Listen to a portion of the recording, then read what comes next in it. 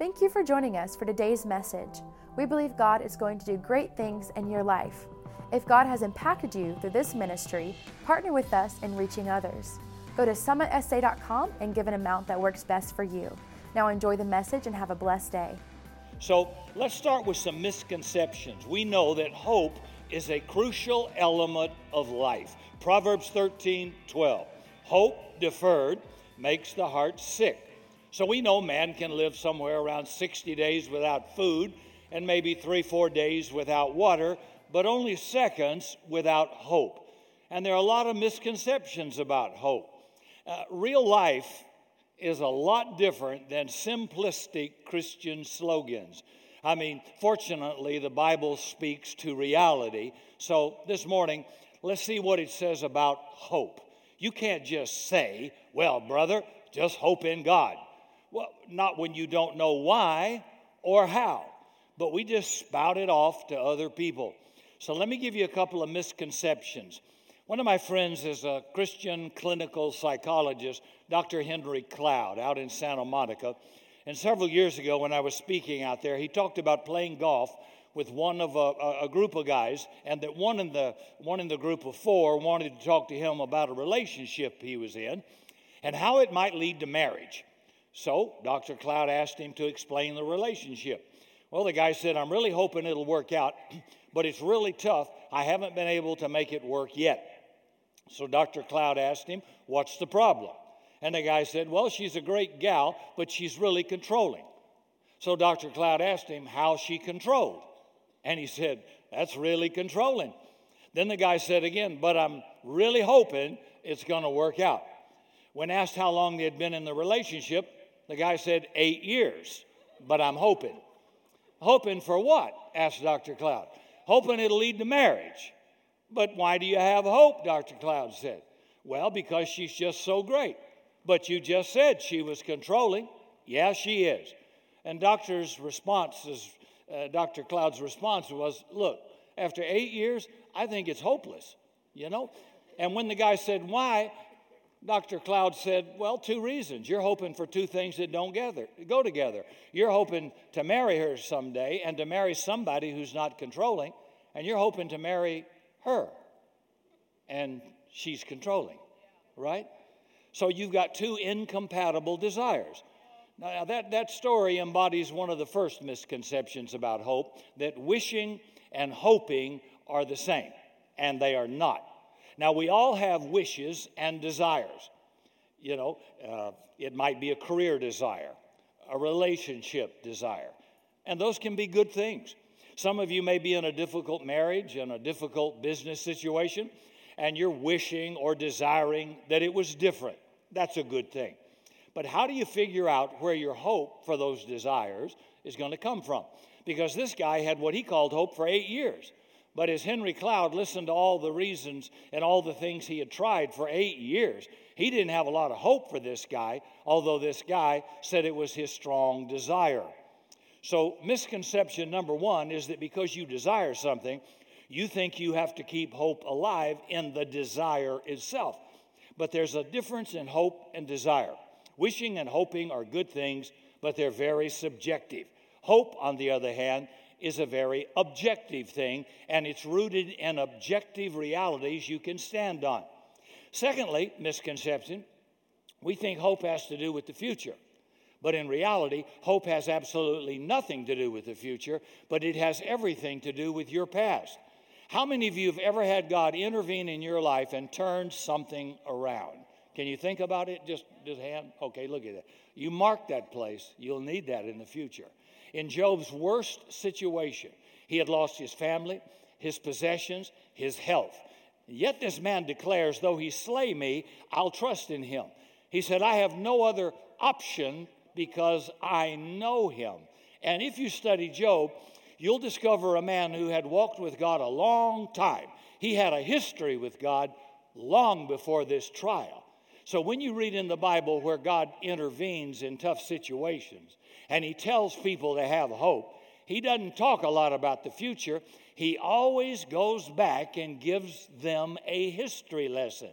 God says to Israel, I want you to have hope in this problem you're facing because, watch it, Don't you remember how I got you out of Egypt? Don't you remember how I gave you water from the rock? Don't you remember how I fed you every day? Don't you remember how your clothes never wore out? Remember. He goes back to the past. Now, he wants them to have a reference to the past, to have hope. He's going to do something for them facing this problem. Okay? So God reviews history. If you go to Hebrews 11, the chapter on faith, it tells the story of people, a history, so that we who are reading the Bible might have hope. So hope that God will deliver his people. And that's why testimonies are encouraging to people going through a problem. If you have an addiction of some kind, let's just say it's an alcohol or substance abuse, and you go to an AA meeting, you're going to be in a group of people, and they're going to say out loud a little bit about their story. And one of my friends who went to I've had several friends, but one of them said to me, I thought I was the worst person in the world. I thought I was the most hopeless person in the world. But after I listened to those other people around me, I suddenly felt hopeful. I didn't feel so bad at all. 30 years ago, Cindy and I went to a marriage encounter. That's a nice word for it, a marriage encounter. We went to a seminar. And I remember thinking, I don't want to go to a seminar. I don't want to go to a marriage seminar. Well, we went. And as much as I dreaded going, and no matter what your feelings may have been, I remember walking to the car with my wife, and she looked at me, and I looked at her, and I said, we ain't got any problem, do we? These people got lots of problems. We don't have any problems. But it gave me a little reference point. It was silly, but it was kind of hopeful to hear other people's testimony, and it gives you hope about yours. You know, if somebody's already been to the rodeo and got a T-shirt, they can give you a lot of encouragement. So don't ever hesitate to share your past, even if it's bad, to give people hope for the future, right? Some of you are not sure. Okay. Let me give you another example. Let me tell you why some of you are positive and hopeful people, primarily because of your past. For example, if you're a parent, when your first baby arrived, it was without hope. It had no food, no company, no toy. The baby screamed in despair. Why? It had no hope. The baby had no chapters of history to look back on in this new experience of birth life. Now, nothing that has happened yet would encourage the child to expect good things are coming, even though things are not so good right now. So hope, biblical hope, is about good things are going to come at the moment things are not very good, okay? But it's in the earliest days of the life of a baby, no good thing has ever come. In fact, the only good thing the baby had, they just lost. The baby was at constant room temperature, swimming in amniotic fluid, fully nourished 24 hours a day, and now at birth, it's over. Now the baby feels hopeless. But over time, the baby's bad experiences are transformed into good experiences. They're picked up, they're rocked, they're kissed, they're comforted, they're changed, they're fed, they're encouraged thousands of times. And the baby begins to internalize it. Their bad experience is being transformed into a good experience. And as that happens every day over time, as that baby grows, with each problem of hunger, wet diaper, being alone, that baby is gaining hope that mom and dad will come and meet that need, because now I've got a little history. They've been doing it, right? Okay, and after 9 months, they only make an irritable sound, wanting attention. And if it doesn't come, as they expect it will, they get a little bit louder. And when you walk in their room, they're up on the rails of that baby bed looking right at that door, expecting you to come, because you always have. You might have come later, not when they wanted, but they had hope you're going to come because you've been doing it over and over. Some of you don't have a history with God. Every time you face a problem, you go, ah! And it's like, hadn't God ever done anything for you? You know, you've got to build that little history. People with a walk with God have a little bit of a history. They've seen God do enough things that even in a bad place, they can say like Job, though he slay me, I will trust in him. So hope has everything to do with the past, with what you've experienced.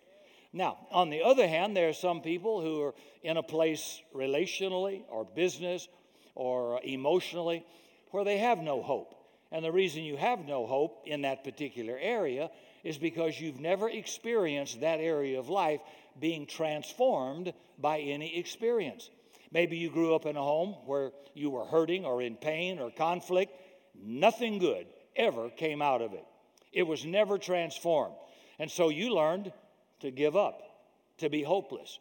Your ability to have hope is determined by what kind of history you had in that particular area of your life. Third, all hopelessness is not bad. Now, if I'd been playing golf with this guy who was dating a woman 8 years who's controlling, I would have tried to get him hopeless about the situation.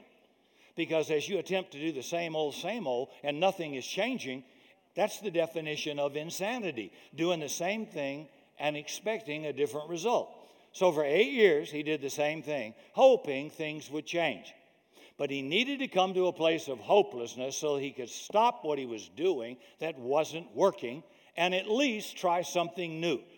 So it's good to realize that continual repetition of a bad life cycle is hopeless. Some of you have been on a treadmill of trying a lifestyle, and it ain't working, hadn't worked yet, and you've been disappointed and disillusioned. And I'd really love for you just to get hopeless about what you're doing, and let's come up with a new plan so God can do what he'd like to do to help you.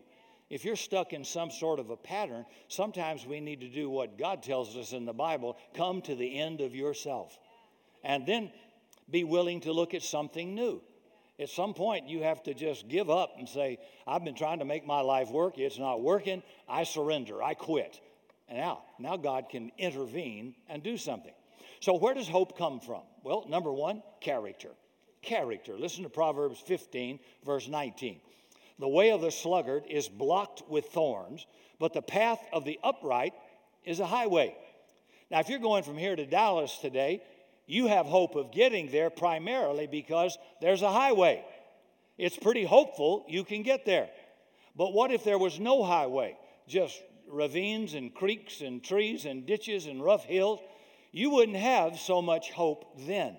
So the Bible says there's a path for the future, but it has a lot to do with who you are as a person and who you depend on and who you put your hope in and what their character is like. Some of you young ladies have been choosing people that have no character, and it's hopeless. You're hoping for a good thing out of a bad product. You're not going to get it. For example, if your life depended on somebody making a 12-foot putt, who do you want hitting that putt? The number one golfer in the world, Dustin Johnson, or me? If your life depended on it. See, the path of the upright has hope. So Dustin is upright in the golfing world. He's got a history of character and proven ability. So he's the guy you want making that putt. But let's say you have a friend with a hopeless life, and you know the only thing that's going to turn that around is if they meet God and God has some intervention in their life. And let's say you have one shot at it. So they come and visit one Sunday, and it's your only shot. So who do you want talking to him? Dustin Johnson or me? Right? See, the Bible says as we develop character that can live life, we can have hope for the future. I remember once on an airline sitting next to a wealthy investor. He's a guy, he said, Rick, I don't invest in organizations. He invests in people. He said, when I know somebody and I know their makeup and their character and their abilities, I don't have to hear the pitch. I know they're not foolish, they're not unethical, because they've got a proven history. So I'll bet on those people. And by the way, so will God. Girls, if the guy doesn't have proven character now while you're dating, he isn't going to get better once you get married. Or she isn't going to get better, guys. It works both ways. But it's primarily the other way. You're not going to change him. When we come to the altar and say, I do, women think it means redo. You're going to redo. I don't think so. No, the real him's home locked up in a cage. That's during the courtship area. And if that's bad, that's as good as it's going to get. It won't get better. All right. Well, part of what hope's about is, am I in the growth process and becoming the kind of person that can make a marriage work? the kind of person that can make a career work, the kind of person that can make resources God gives me bear fruit. Well, if I am, then the path of the upright gives hope. Proverbs 13, verse 12. Hope deferred makes the heart sick, but a longing fulfilled is a tree of life. So many times we think wishes and longings are the same thing. But longings are the things you can't do life without. To love, to be loved, to have a sense of direction, security, to be in some measure of control of life, to be able to express our talents. So you're either going to live life by design or you're going to live it by default. And that's going on in this room right now. Some people live a chaotic life from crisis to crisis. And when there's another crisis, they come to church. God says, I want you to live by design. You're going to get a better outcome in the long run. And so those are longings the soul is made out of. It's not getting a new Ferrari. That's not a longing. That's a desire. And the Bible says that if we're not having those basic longings met, you start to die and become hopeless. But if you get those needs met, then it becomes a tree of life in every one of us. So now I don't have to continually depend on Sunday for a fix from my problem. I'm able to take Sunday with me through the whole week. I've got a tree of life inside me because over my life, God's met those longings and given me hope for the future. You know, if I've seen God solve a $100 problem, I've got hope He'll solve a $200 problem. If I've killed a lion and a bear like David's not cocky, he's confident, he has hope, God will take down this giant. He's with me there and he's with me there. He's back to his history. Yeah, he will. Some of you have never put God to the test, and I mean righteously put him to the test, even like being generous and whatever. You have no history, so you clutch and you're afraid, and I won't have enough, and what's the new tax plan? It's totally dependent on the government and you. God, I tell you what, if you're hoping in the government, God bless you. I'd rather hope in Beyonce or Britney Spears or somebody. I'm not trusting the government for anything. I don't care what side of the aisle you're on, man. It's a mess, right? Proverbs 15, verse 24. The path of life leads upward for the wise to keep them from going down to the grave. The path of life leads up. If you've been a Christian 5 years, 10 years, 15 years, and your life isn't better, you suck. You need a good righteous slap to say, smell the coffee. The path of the righteous goes up. The path of life goes up. It doesn't mean you don't have problems or trouble or setbacks, but it means if you chart your life, it's going up. It's going up. I'm better off today than I was ever better off when I was 27 and became a Christian. Way better off. Got bigger problems, bigger responsibilities, but I see a much bigger God, so I don't freak out. I don't get a wedgie when big things, what are we going to do? Well, wait a minute. I look back at my history and I see what he's done, so I know what he's capable of doing, and I have hope. Okay? So we've said so far, I've got to develop character. Some of you need to work on that. I've got to have my inner longings fulfilled, but I've got to also know what I'm doing in life. The path leads upward for the wise. And whatever situation you're in right now that you don't have hope for, are you gaining some new wisdom about it? God says wisdom is the principal thing. God says with all you're getting, get wisdom. The difference in seasons in your life, the difference in success and failure, poverty and wealth is wisdom. It's something I don't know. And when you know it, boom, everything changes in your marriage. Everything changes in your finances, in your relationships, when you have conflict. Because now I've got something I didn't have before, wisdom. And God's word is chocked full of wisdom. Listen to James 1, verse 5. If any man lacks wisdom, let him ask God, who gives to all men liberally and will not withhold. So God put wisdom in his principles, in men and women, in books, in his word. And some of you might be trying to do the same old without new information. So if you're in a hopeless business situation, have you asked for advice from a professional in that particular field? Are there some options that you could exercise that could remedy the problem? And in almost every case, the answer to that is yes. You just don't know what it is. See, it'll stay hopeless to you unless you get some new information. So Henry Cloud asked the guy on the golf course, have you ever thought about telling this woman that she's got 90 days to go and figure out this control issue and go see somebody about it and get help, or you're out of here? And the guy said, no, I thought I was supposed to be long-suffering. And Dr. Cloud said, well, you've suffered long, Sparky, 8 years. And this guy did not have wisdom to set limits. Guys, girls, set some boundaries, set some limits, right? This was new information to a hopeless problem for a guy who is now going to get some hope because he's getting some wisdom. And as you learn new principles, that's wisdom, then you have hope. I've never met anybody that came into this church at any time who had a problem, an addiction, a relational problem, financial problem that was hopeless. No such thing on my radar. Not at all. If you'll accept wisdom from God, not a chance you can't recover. Do you know that divorced people and married people, divorced people do not have worse problems than married people. They're just unwilling, or they're ignorant of doing the right thing to fix it. That's the only difference. Everybody I know married, been married 30 years, 40, 50 years, had the same problem. Everybody divorced had the problem. But they were willing to do whatever it took to make that thing work. And if you'll take biblical wisdom, I'm talking to Christians now, if you'll do what God said, there's not a problem you can't resolve. Now, sometimes my attitude's ugly. Sometimes my emotions are just ugly inside, rebellious and stubborn, and that's pretty much me. Okay, that's me naked. That's not me behaving today. That's just the natural, carnal me.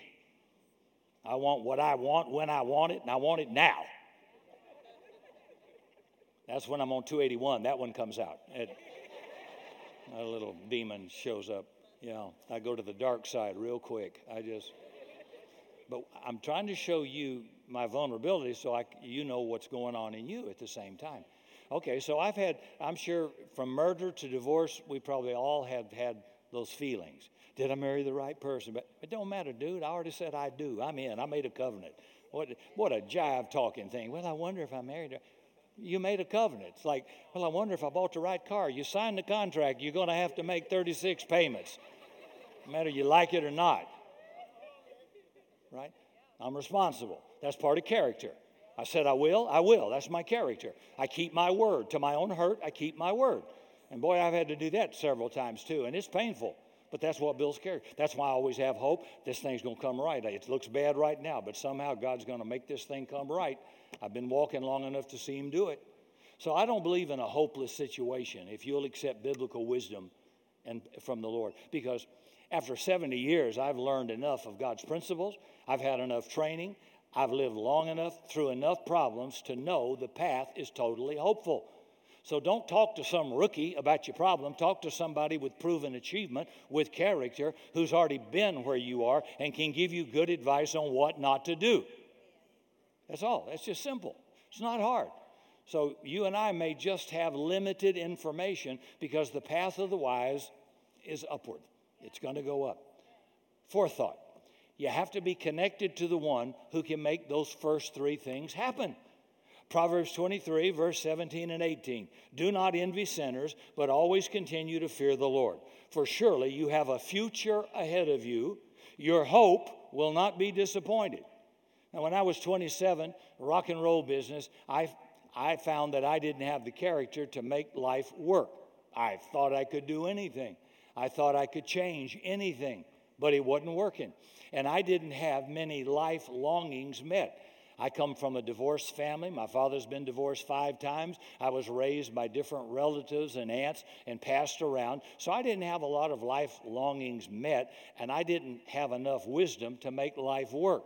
So being in that kind of a hopeless, frustrated place, I remember I cried out to God, help me. I don't know what I'm supposed to do. I don't know what you're going to do. I don't know what you want me to do, but I'll do whatever that I know you'll tell me to. I'll do it. And I remember I invited him into my life. I didn't even have to go to a church and walk down the aisle or raise my hand. I just did it walking on the beach after a gig in a rock and roll band. And now I went to church later, but the point was, me and God had an encounter right there when I came to the end of myself, and I said, I'm not satisfied with the way my life is. I'm not going to wait till I'm 70.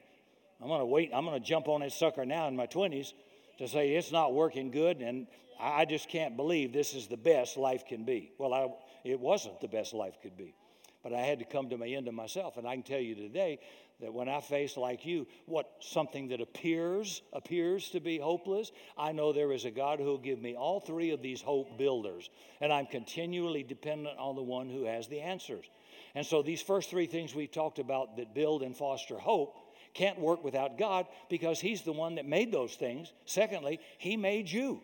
So we can ultimately never gain the character, the wisdom, the knowledge, the experiences until we're connected to the one who made all that.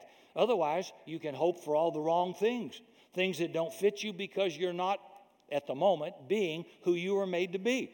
So only the Lord has a right to tell you who you are, and he'll put the right desires in your heart that are right for you. Till then, you can live a hopeless life because you're living somebody else's life, not the one you were made to live. Anybody here ever look back on your life at someone or something you thought you wanted that you couldn't live without? Oh, but today you're so thankful you didn't get it. Yeah. You know, I've heard girls in high school say, oh, if he breaks up with me, I'll die. Well, where are all the bodies? That's nonsense. You ain't going to die. And I look back at my high school annual one time, and I remember thinking, I liked her. Oh, God, I can't believe that. I must have been on drugs. What?